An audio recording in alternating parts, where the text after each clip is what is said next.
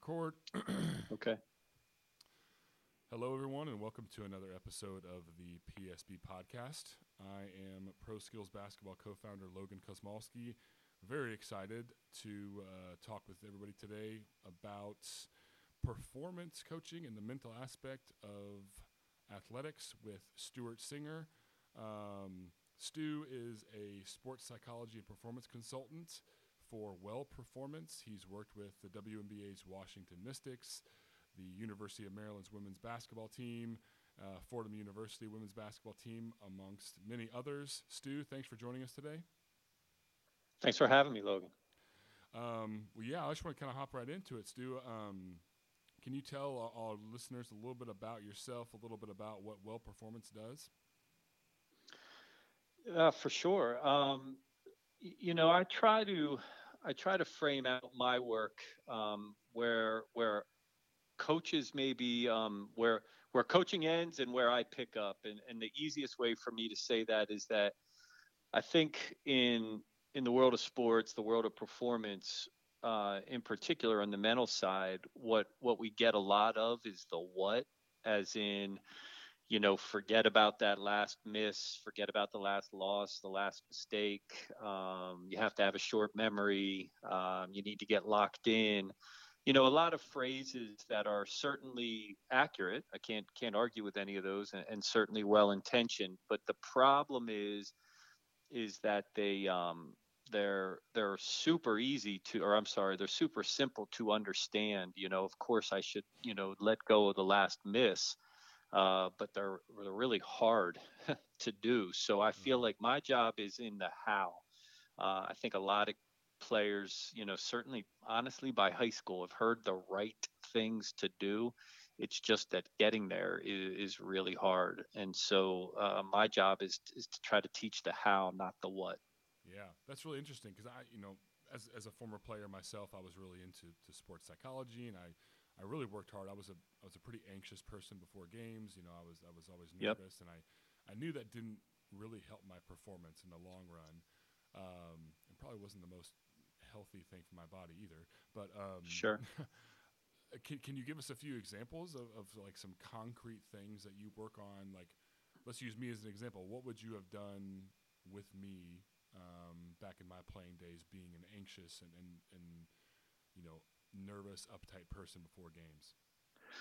Well, I mean, I can actually walk you through exactly what I do with every new athlete that I work with, which is the very first thing is that I teach them what that anxiety is. So what is anxiousness? Why do we feel that? And there's a science to it. I I share this with both coaches and players when I work with them, is that we're really bought into the idea that the body has a science to it. If we lift weights a certain way on a certain schedule at a certain amount, we're going to get stronger, and we believe that because there's a science to it. Mm-hmm. And unfortunately, sometimes we knowingly or unknowingly, seem to make the message that the science ends at the neck, and then all of a sudden at the head, it's just a bunch of tricks that we try to do to convince ourselves, or just a couple great quotes. That's all we need, and the reality is that's not necessarily what we need.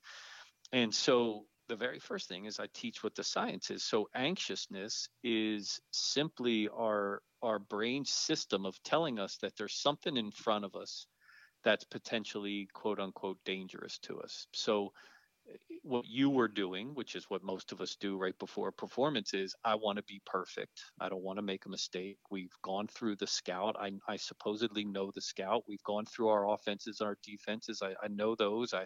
I've trained for this moment, but oh shit, what if I mess up? Mm-hmm. And that registers in us as fear, and which is normal. The fight or flight response kicks in, which is the butterflies that you felt, um, and so by just learning that essentially what we're doing is predicting at that moment, your mind is not present; it's predicting. It's into the future. It's asking the question, "What if?" And when our mind asks the question, "What if?" what it's doing at that moment is predicting what's potentially going to happen. Mm-hmm. And so that is, within a nutshell, the idea of why we get anxious or feel stress or feel pressure before performance. Yeah, Stu, can I expand on that or ask you to expand on that a little bit? Like, Yeah, go ahead. what is that fear? So you said, in my situation, I'm probably sitting there thinking about like, what if I don't play well? What if I'm not perfect? What does that boil down to? Is that a fear of, hey, if I don't play well, I'm not going to be accepted by my teammates, or it's going to be embarrassment? Is a fear of being outcast? Like, is there like a primal sort of, where does that fear come from? Yeah, that's a phenomenal question, and it's dead on. It is primal. First of all, it's so what I always tell athletes is that it's hardwired into us. So Mm-hmm. essentially, the brain's number one goal, its number one purpose is survival. So if you think about prehistoric version of us, it really related to survival in terms of either predators that were attempting to attack us and or the need to continue to survive, so food and shelter and water. And so if any of those things were not, if you, the food, shelter, or water weren't present, then that's a threat to us. And or if there's some type of predator, that's a threat to us. And so the brain developed these really, highly sensitive, extremely fast and powerful mechanism for sensing when something's not going right or if there is potential danger, which serve to keep us alert to say, okay, wait a second, I hear something around and, rustling around behind that bush. I need to protect myself. I need to get out. That's the concept of fight or flight. So it is so deeply hardwired into us. The idea to say to someone, just be fearless is actually, it's impossible. It's not our design, nor do we want it to be, because this instinct still serves us very well in many moments. Mm-hmm. The problem is right before a game when you're feeling that, it does serve some great purposes. It primes us. It has our adrenaline pumping. It has our blood pumping. We're as alive as we're possibly going to be. We're ready to go. The downside is if it gets too high, it actually serves against us, which is where muscles tighten, which is where peripheral vision gets tunneled. Um, and it's our heart rate and our breathing becomes too rapid and too fast. Mm-hmm. And so the fine line, so for what you described is, if I often do a 1 to 10 scale, and so between 5 to probably 6.5, 7 is pretty good. That's where you want to be. That means that your adrenaline's flowing, you're pumped up, you're excited, you're ready to dive on the floor and not even care about, because the pain's almost a little bit alleviated because of how high our adrenaline is. That's fine. If you get into the 8, 9, 10 range, which might be what you're describing, you may not have been in the 9, 10, but you may have been in the 8. It's just a little bit beyond what you wanted it to do. My job is to help you dial that down so that you're back in that 5, 6 range. So it's okay to have butterflies. It's not okay to be to the point where the mind is having a hard time focusing and locking into the things that actually matter for your performance. But it is very primal, it's normal, and it is always the idea that we've now taken that kind of prehistoric hardwiring for checking for danger, and now we've made it about our sport. Yeah. And the reality is, our sport is not life or death.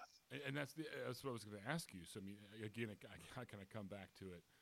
What somebody like me, how would you examine what I'm actually fearful? Because I mean, like in that situation, I know I'm not going to die. So it's not Right. like the fear of death, but it's more of a fear of, I guess. Yeah. What would you ascribe that fear to?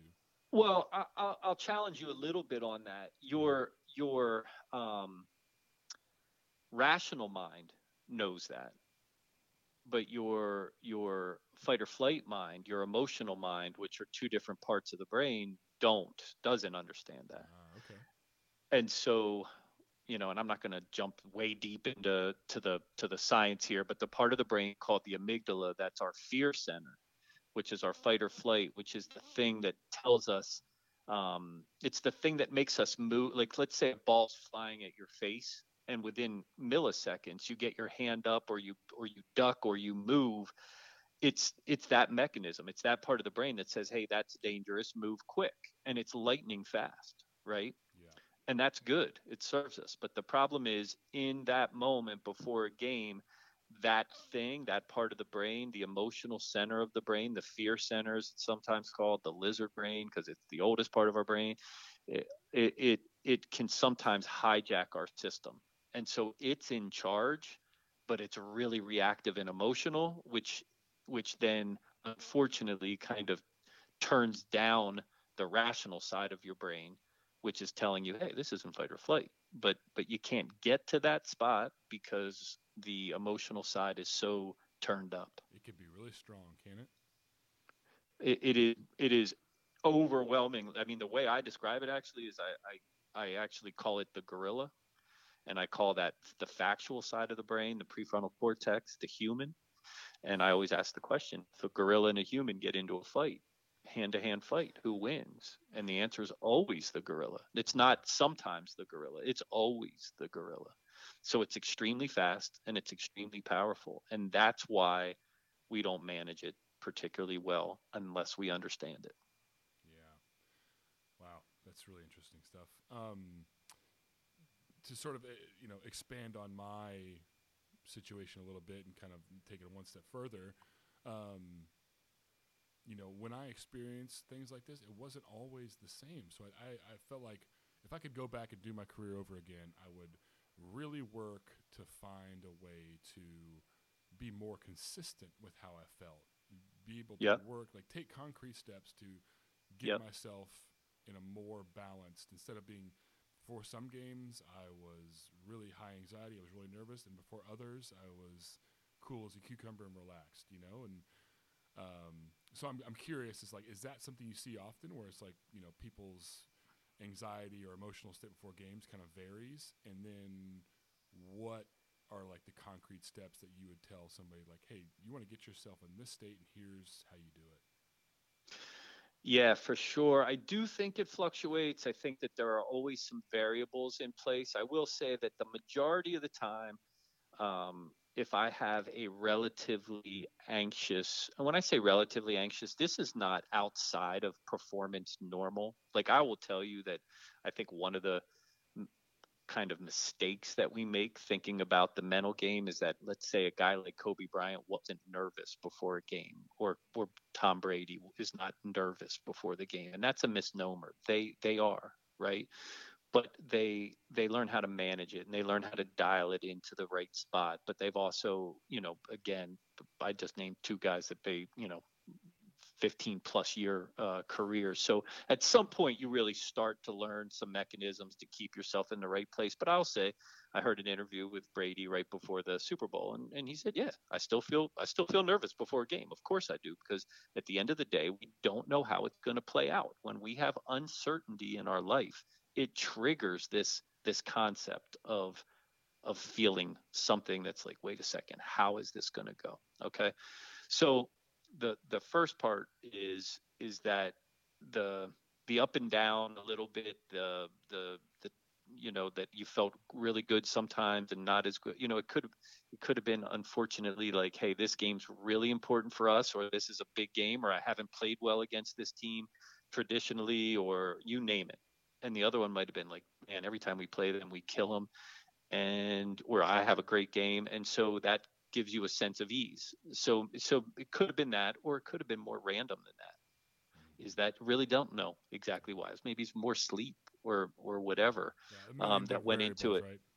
Right. So, and the issue more than anything is that inconsistency is about lack of awareness. Like, you didn't know. So some games you were like, oh, wow, I'm in a great place. I wonder why. And then another time I'm in a horrible place and I wonder why. But the consistent part of that is a lack of knowing exactly what it is Eh, and what are the things that I need to do so that I'm in a better place more yeah. consistently. You And just so I do go ahead. I was gonna say you're blowing my mind a little bit right now, because I felt like I was constantly searching for, I I've I was excited to talk with you. I've read sports psychology book after sports psychology book and regular psychology books. I studied psychology in college, so I was really always on the hunt for You're like, a believer. Yeah. yeah, why am I so? I mean, the best game of my career was against Duke, and in the locker room before the Duke game, I was calmer and more at ease than I've ever been. That was my best game of my career. And then I'd play against other teams, and I was really high anxiety, very nervous, and I recognized about myself, why am I this way? And I felt like my search for answers only exacerbated the problem. Yeah. I I don't think that's. I think that's pretty typical. Mm-hmm. And it's probably less valuable for us to go back and I could take a guess at why the Duke game may have been the most calm you were, but it's almost less valuable to do that than it is to kind of, I think, go towards my approach with all my athletes to how do I get them to that consistent place. And I really work from a place of creating three core principles for them. So these are consistent core principles. They're no longer needing to guess. Mm-hmm. And I use the phrase from Bruce Lee. Bruce Lee said that I don't fear the man that practices 10,000 kicks one time. I 10,000 different kicks one Mm-hmm. time. I fear the man that practices one kick 10,000 times. And the point being is getting really, really good at a small number is way more important than trying to cover a million different things but not getting good at any of them. And that's why I teach these three core principles, and I use them ultimately for me at first to give them structure. But what happens over time is that the athlete themselves now uses these three core principles as their own diagnostic system. So now they can ask and answer their question as to why they're feeling a certain way. And if you want, I can go into those three Absolutely, yeah. core. Please do, yeah. So the first core principle is to play present, to be in the present moment. And I know that and I'm going to kind of, at the end of these three, I'm going to kind of add something, but I know that concept of being present, being in the present moment has become a pretty um, vogue thing to say, and it may sound a little cliche, but again, when you go back to the prehistoric mind either wants to repeat and go backwards. So that's why we often can't get the last mistake off of our mind, because the mind's design is to pay attention to that so that it doesn't happen again. Or the mind's design is to say, what's the danger up ahead? Let me see if I can prevent it. The mind's design is not to stay still in the present moment very often. In fact, it's really super hard. And so it's much easier for me to say than it is to do. So it takes work. So that's the core principle number one, but it serves a very, very specific purpose, because when we are out in front, when we are in prediction, we are absolutely going to be in an anxiety, stress, pressure mind. Number two is to give our attention to what we have control over within that present moment. Again, pretty cliche, really hard to do. And then the third one is to let go of judgment. And in many ways, especially with younger athletes, and when I say younger, that sweet spot of high school to college athletes, but it's true of pros as well, is that we're pretty caught up in what are others thinking about us. And again, relatively natural. We are pack animals, for lack of a better way of saying it. So we want to be part of the group. That's our nature. Again, it's about survival. We didn't survive by being out in the world alone. We that's why we form communities and groups and tribes. And so it's a natural thing to want to be part of that. So we're nonstop kind of focusing. Am I part of this group or not? What are their thoughts? And so it's very natural for the brain to go there. And but the problem is that it's a really bad place for the mind when it comes to performance. So am I too focused on what others are thinking, whether it be my coaches, my teammates, the fans, siblings, parents, whoever might be in my mind? What are they thinking about me? So it's natural that it occurs. What it is ineffective, though, for my focus to be there. So as I catch myself in a place of I feel judgment of others, then I need to be able to become aware of that and shift it away, which we work on as to what do I want it to be on. Yeah. So you would advise somebody to find another, I guess, another point for their focus and their energy as opposed to focusing on the Correct. judgment. Yeah. Correct. And they will always be things that are within our control. So pretty much process driven, not outcome driven. And they're always going to be present. So they're going to be what are the things that matter now. So if I shoot an air ball, the only thing that truly matters in that moment is sprinting back, finding my man, communicating, giving energy. Okay. At that point, that's it. There is nothing else. Now I can sit there and worry because now the crowd's going air ball, air ball. What are they thinking about me? Now I'm caught in the past. I'm replaying it. Or what matters right now. And it's like I said, it's always going to be driven by what is the process of success in that moment, period. And so I just gave a bunch of stuff that I would say is relatively simple, right? These are I'm not giving anything that's too out of the norm. I just these are things that you've probably heard before. Um, when they came out of my mouth, you said, "I get it." There's not it's not complicated. What it isn't though is easy because it's not the brain's design. So the problem that occurs is that well-intentioned coaches, leaders, adults, parents, teachers say these phrases in a pretty simple way to young people, Uh-huh. and then they kind of leave them there as if what they just gave them was the golden nugget, but it Yeah. wasn't the golden nugget. The golden nugget is, man, how do I do that? Because Yeah. my brain will not let me do it. But then the individual feels stuck because they're like, well, they said it like it's easy. So maybe it is easy for everybody else. Maybe it's just me that doesn't know how to do this. But the reality is, it's almost everyone. Now there's some kids who, for whatever reason, just look, they don't they have a short memory period. It doesn't affect them exactly the same way.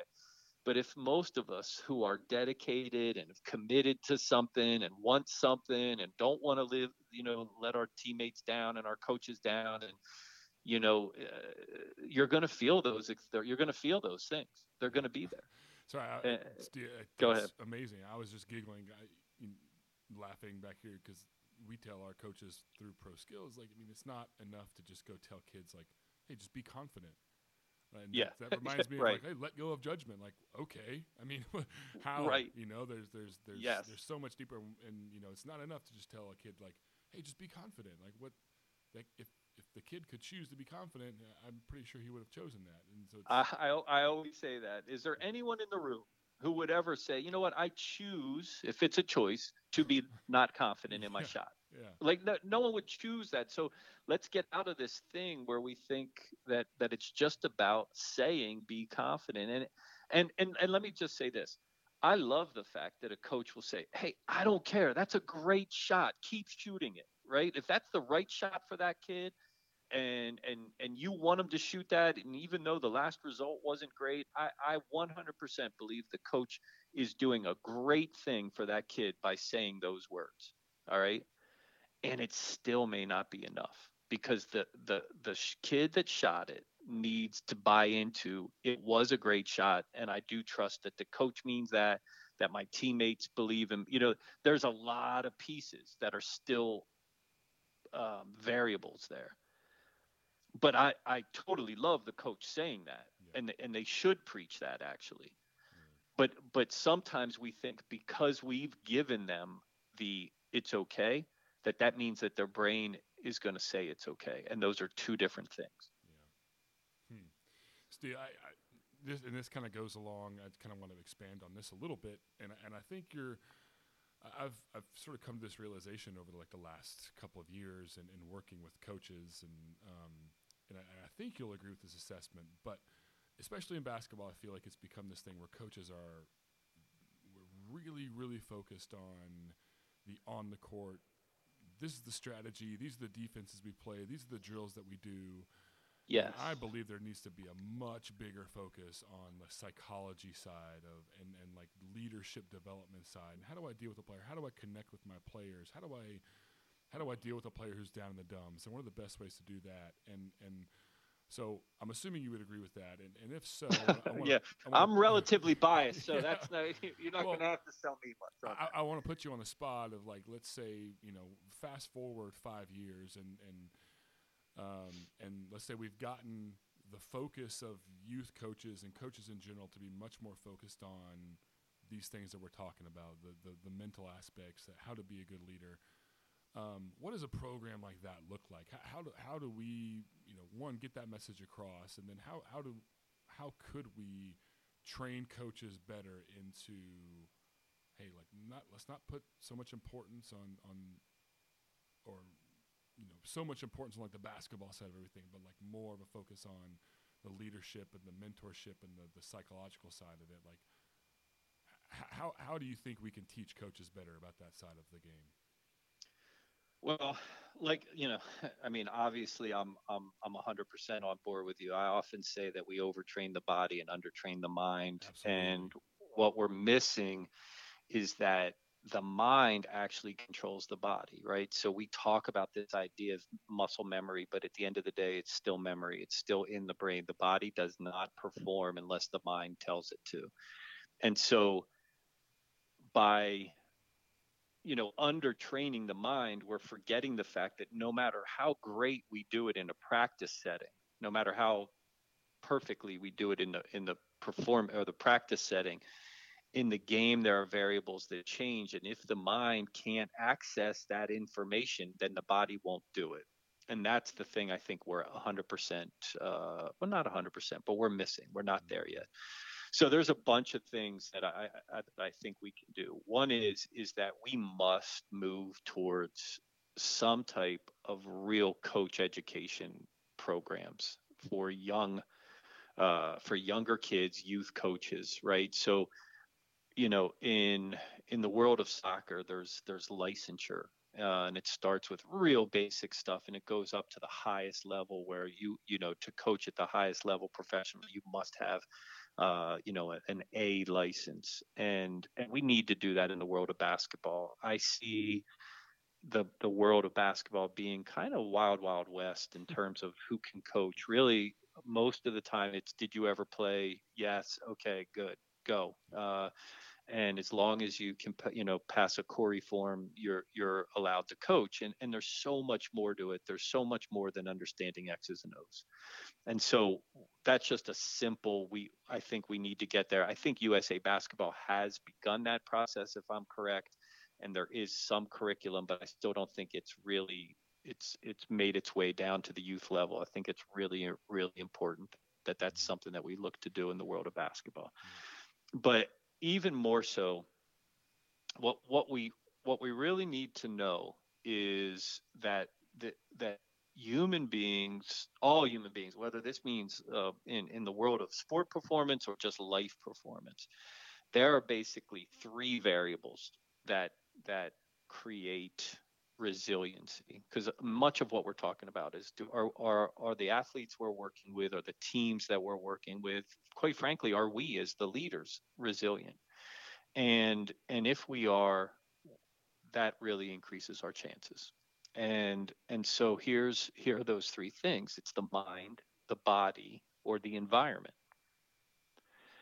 And so the player themselves, if they're going to be resilient, the number one thing that they really have control over is the mind. The mind's going to be with them the most, all the time, and it's theirs. So we should start to really be saying, okay, so what are the things that these young people, and when I say young people, this could be anywhere from, literally youth, young players up through, I mean, college players, is what do they need to have a healthy approach to the mind.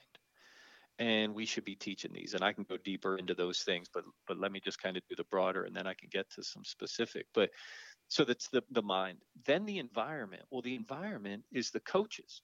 So what environment is a coach creating so that an individual can be as resilient as possible? And then the last one, the body, is kind of owned by both of us, both the coach and the player. So we have a responsibility as a player to what's our nutrition look like? What's our recovery look like? What's our sleep look like?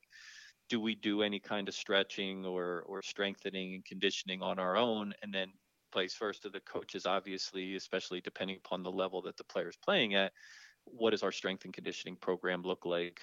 Are we trying to train at all and give any information on sleep and nutrition and hydration and all those types of things? But so that the body one is somewhat co-owned, but the mind is really owned by the player, and the environment by the coach.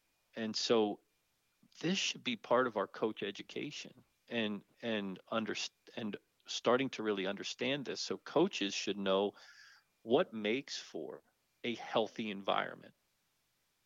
And a coach can easily, well, that's not how my coach did it. Okay, that's not how your coach did it, but we know more now. There was a time where we thought that hydration made players, weak. That was a sign that they're not strong, that they need water. Now we know they might die, so we no longer do that, right? So when you know more, let's do more, basically. And we know more now about what the environment needs. And so whether you had a tougher, different environment or not doesn't really matter. It matters to what we know now that most people, individuals, need in their environment. And that's where we should be headed. From a player perspective, it shouldn't be, and I run into this all the time. If I work on my mind, if I ask somebody that's a professional, that's an expert in the mind, so a sports psychologist, to work with me, that must mean I'm weak. And we need to get beyond that, because that's the equivalent of saying, uh, if I ask a strength and conditioning coach to work with me, that must mean I'm weak. I'm pretty positive that Duke has a strength and conditioning program that Zion Williamson is dealing with. The dude is not weak. Yeah. He can only get, but he can get stronger. Is that fair to say? Yep. Absolutely. And so that's how I approach the mind. It's not about being weak with the mind. It's that we can get better with the mind. So own that. But let's get beyond this idea that the only people that that work on the mind are athletes who are weak minded. That's not, and in fact, that is not my experience at all at the highest levels. Yeah. Wow, man, really interesting stuff. This is this is right up my alley, Stu. I'm really, I'm just no, I'm sitting back. I'm listening. I'm just enjoying listening to you talk. It's just been really really interesting stuff, and I kind of you've hit on so many different things that I kind of want to expand on all of it. But this podcast would be about 4 hours long if we did all It that. could be, so be careful, right? But yeah, I mean, with this, I kind of want to bring it back to pro skills basketball now. We're really making Okay. a really big push to just constantly improve our coaches' development and kind of create a system. So I wanted to kind of see if you could expand on, as you're talking to coaches, how do you train coaches on what makes for a healthy environment? Because I'm, through the reading I've done, I think we want to make an effort on having our coaches working with young people, making sure that the young people feel like they're in a safe environment. I know a feeling of safety really can bring a group together, create a really strong culture. But I mean, besides safety, and when I say safety, I mean like physical safety, yes, but also like the safety to kind of be yourself. Yep. What other things create a healthy environment? So, you know, if I was going to, I would go with that. But let me expand on it in this way. So, the idea of a growth mindset. I'm sure you've heard of that phrase or that term now, and a lot of coaches you will hear that. I'll hear that in conversations and or clinics or what have you, or in social media, coaches will talk about their, wanting athletes with a growth mindset. And, the idea of the growth mindset came from Carol Dweck's work, and in actually in educational settings. So it started as something about, well, what students do the best, and is it always students that have a high IQ? And the answer was no. It was not necessarily about God-given intelligence. It was about this idea that it's the individuals who are willing to take risks, to go for it, get it wrong, get feedback, improve on it, and continue to grow. And that's the idea of growth mindset. But the concept wasn't that the kid, the learner, just was supposed to have this. And if again, going back to this idea, if we just say it, then they'll have it. It's really about what the teacher is supposed to stress in the classroom. So it kind of goes to what you're saying. So there are two main pillars. I mean, we can go deep onto how do we build trust, and how do we create the safety, but these are the two main pillars. The two main pillars are, first, the idea of, that we're gonna test them at a high level. The expectation level is going to be high, so that we're not making it too easy. Then the second part, though, goes back to what you were saying, which is this idea of psychological safety. How is it okay for me to demand at a high level? I'm going to have high expectations, but I'm going to work with the individual on, that's awesome. Keep going for that. I know you did it wrong.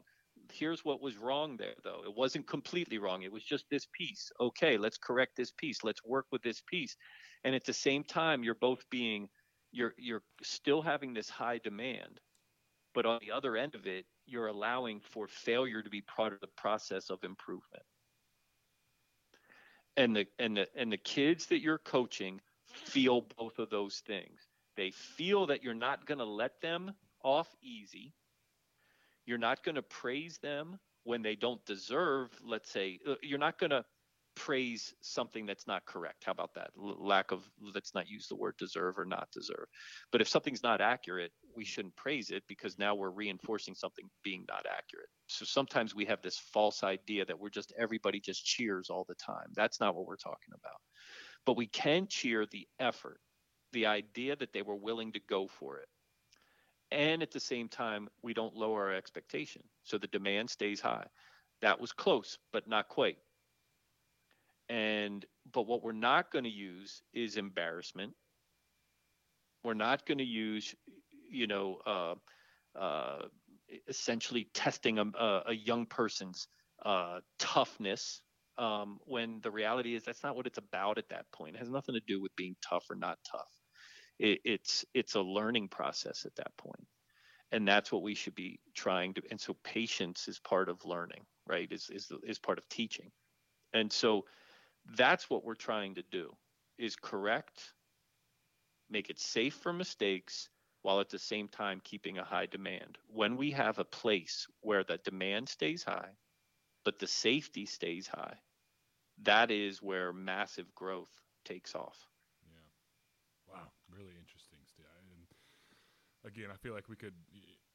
Every time you say like we can go deeper into it, I want you to. But again, this is going to be a 4-hour podcast. I think we're approaching the end of our time allotment here. But I really want to say thank you, man. I might try to call you as soon as we're done with this, and we can sort of talk all day. But I think just to kind of wrap up, can you let people know where they can find you and how they can reach out to you, and social media platforms or websites?